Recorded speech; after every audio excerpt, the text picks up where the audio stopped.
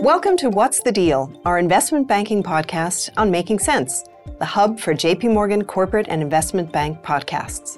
In each episode of What's the Deal, we'll explore the trends that are driving deal-making and transforming industries today. Hello, and welcome to What's the Deal. I'm your host today, Kathleen Darling, a member of our debt capital markets team. I'm excited to welcome back Brian Tramatozzi, North American head of our leveraged finance capital markets team, to chat through the flurry of activity we have seen in both the leveraged loan and high yield markets since market reopenings post-Labor Day. Brian, thanks for returning. It's great to be back. To kick us off, what are you seeing in the leveraged loan and high yield markets as we head toward year end? Lenders in the leveraged loan market and investors in the high yield market have returned from the Labor Day holiday with a constructive bias toward taking on more risk. In leveraged loans, average prices reached their highest level since May 2022. Right now, 58% of existing loans are trading above 99. In fact, at one point this month, more than a quarter of leveraged loans are above par. As a result, leveraged loan activity has been elevated.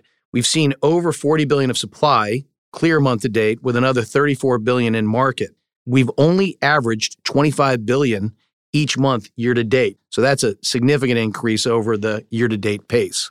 In the high yield market, we started the month with the JP Morgan Global Dollar High Yield Index at 8.83%.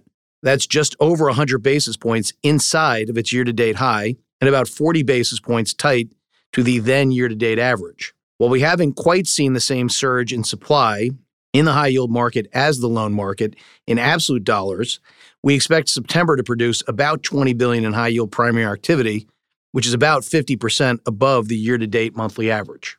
Thanks, Brian. With the improvement that you're seeing in the markets and even across yields and spreads, is the supply still then weighted towards refinancings? It is.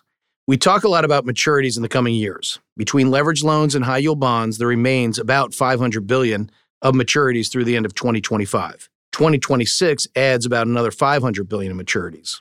Year to date, just over 3/4 of loan proceeds and about 2/3 of high yield proceeds were for refinancing. By comparison, last year, only about 37% of leveraged loans funded refinancing. Additionally, 13% of leveraged loan issuances year to date have been repricing related, and 72% of this repricing volume has occurred in August and September. Furthermore, 4% of year-to-date loan proceeds have been to fund dividends, compared to only 2% in 2022. While M&A was elevated in September, with a couple of larger sponsor-led transactions coming to market, the street-wide bridge book continues to shrink. Today, we see only about $31 billion of bridge supply remaining to be placed. That's down from over $60 billion at the start of the year and almost $110 billion at its 2022 peak. The current calendar is the lowest committed pipeline we've seen in over 10 years. So barring any surprises, refinancings should continue to dominate the calendar into 2024. Brian, when we first had you on at the end of May, you spoke about a supporting market technical backdrop for companies going to either the leveraged loan market or the high yield market as institutional lenders and investors remain flush with cash. Now that we've seen 3 weeks of, call it, robust issuance, are we starting to see fatigue in that demand? Great question. As we've discussed in past episodes, for the loan market, the combination of CLOs entering non-reinvestment and below-average CLO creation both weighed on loan demand. While we continue to face headwinds with non-reinvestment, new CLO creation has picked up with an above-average $11 billion of CLOs closed in August, and also a relatively robust pipeline of warehouse funding for new deals into October. In the high-yield market, liquidity has been strong all year. For both markets, M&A is the biggest drain on liquidity, whereas refinancing activity typically recycles capital back into the system. The lighter than usual M&A calendar has been very supportive of a favorable supply-demand balance in both markets. Great. Let's now turn to more of the macro dynamic. Last week, the Federal Reserve held the overnight funding rate steady at 5.25 to 5.5, which was very much expected by the market.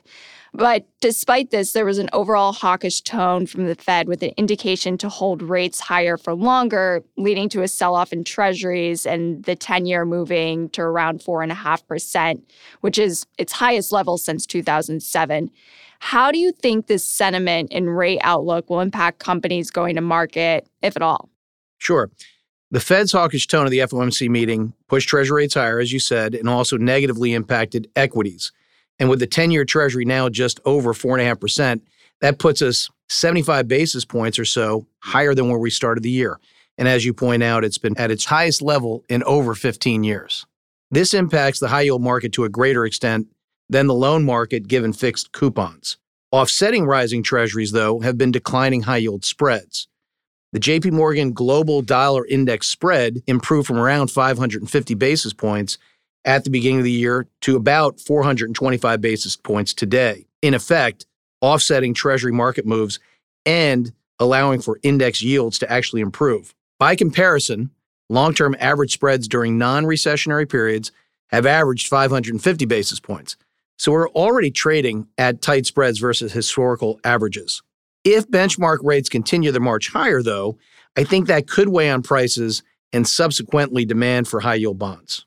As we wrap up this episode, is there any message that you would share with companies thinking about coming to either the leveraged loan or high-yield market in the coming weeks?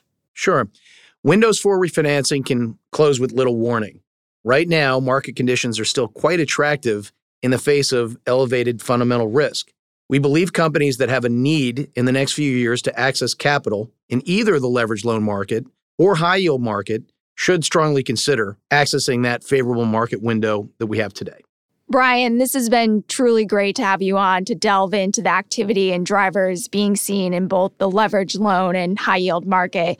Clearly, a lot remains in motion, and we'll all be keen to see what unfolds as we enter into the last quarter of this year. So thank you again for stopping by. I'm already looking forward to the next one. Thanks for listening to What's the Deal? If you've enjoyed this conversation, we hope you'll review, rate, and subscribe to JP Morgan's Making Sense to stay on top of the latest industry news and trends. Available on Apple Podcasts, Spotify, Google Podcasts, and YouTube. To stay ahead of the curve, sign up for JP Morgan's In Context newsletter, packed full of market views and expert insights delivered straight to you. To subscribe, just visit jpmorgan.com/in-context. This material was prepared by the investment banking group of JP Morgan Securities, LLC, and not the firm's research department. It is for informational purposes only and is not intended as an offer or solicitation for the purchase, sale, or tender of any financial instrument.